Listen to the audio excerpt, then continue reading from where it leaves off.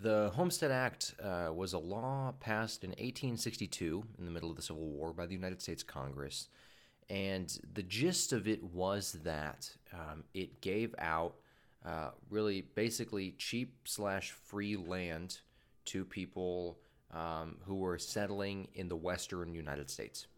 And the way that the Homestead Act worked was that with these regional land offices kind of set up all across like the frontier in the American territories and I guess parts of some states that still weren't fully settled by then. And what it enabled you to do, the most standard way to do it, was that any U.S. citizen who had never taken up arms against the United States, so it was excluding Confederate soldiers, but anyone who hadn't taken up arms against the United States and who was a citizen could file and get 160 acres of land that had not been settled for free, more or less. There was a filing fee, which was not an insignificant amount of money, but not anywhere near the price of the land. And then after 5 years, the homesteader, would own that land if they improved it, which meant them living on it, building probably a home, and then like farming it or otherwise improving the land, using it for ranching or agriculture or things like that.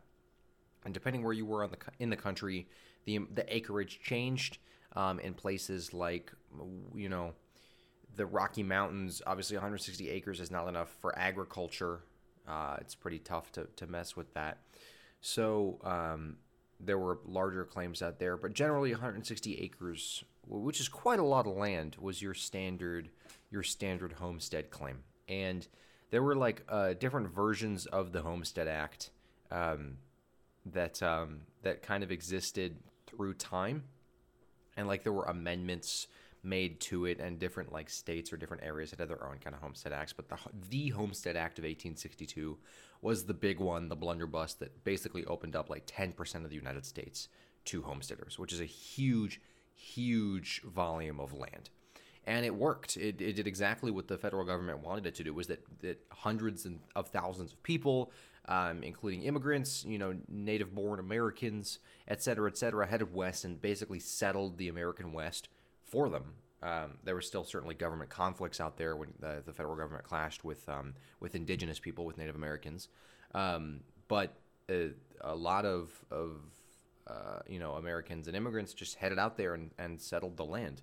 And it really expanded the United States in terms of actual land area and also presence in that land. If the federal government owns an area of land, but it's actually occupied, owns in quotes, but it's actually occupied by indigenous people, by Native Americans, that the federal government actually has no power there. So that was the Homestead Act, and it lasted for a long time. Most of the good land got eaten up real quick in the 1860s and 70s, as you might imagine. There was still some decent stuff in the 1880s and 1890s, but mostly it was kind of slim pickings. You could still get by, and that was a lot of where the ranching land came into play, where the climate or the growing was just too arid and too sparse for agriculture, and so people would use it for ranching to have cattle graze and stuff like that. And then a lot of places like in Utah, they just wiped out all the native grasses. And so those places look a lot more arid today than they might have been 100 years ago. But in any case, the Homestead Act actually was not repealed until 1986. So the last homesteader got his land in 1989. So he started his claim in 1984. He did his 5 years, lived on and improved it, et cetera, up in Alaska. It expired in the rest of the country in 1976, and then in 1986 in Alaska.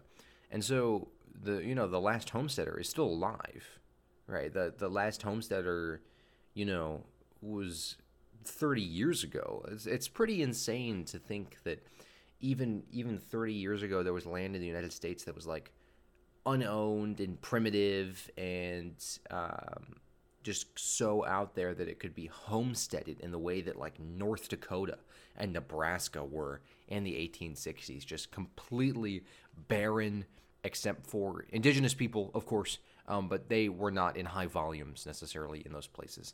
And so, yeah, there certainly is some real problematic stuff surrounding the Homestead Act just because of the way that it, took Native American land, stole Native American land, just to be frank about it, stole Native American land. But in terms of what the United States government was trying to do, it was very successful.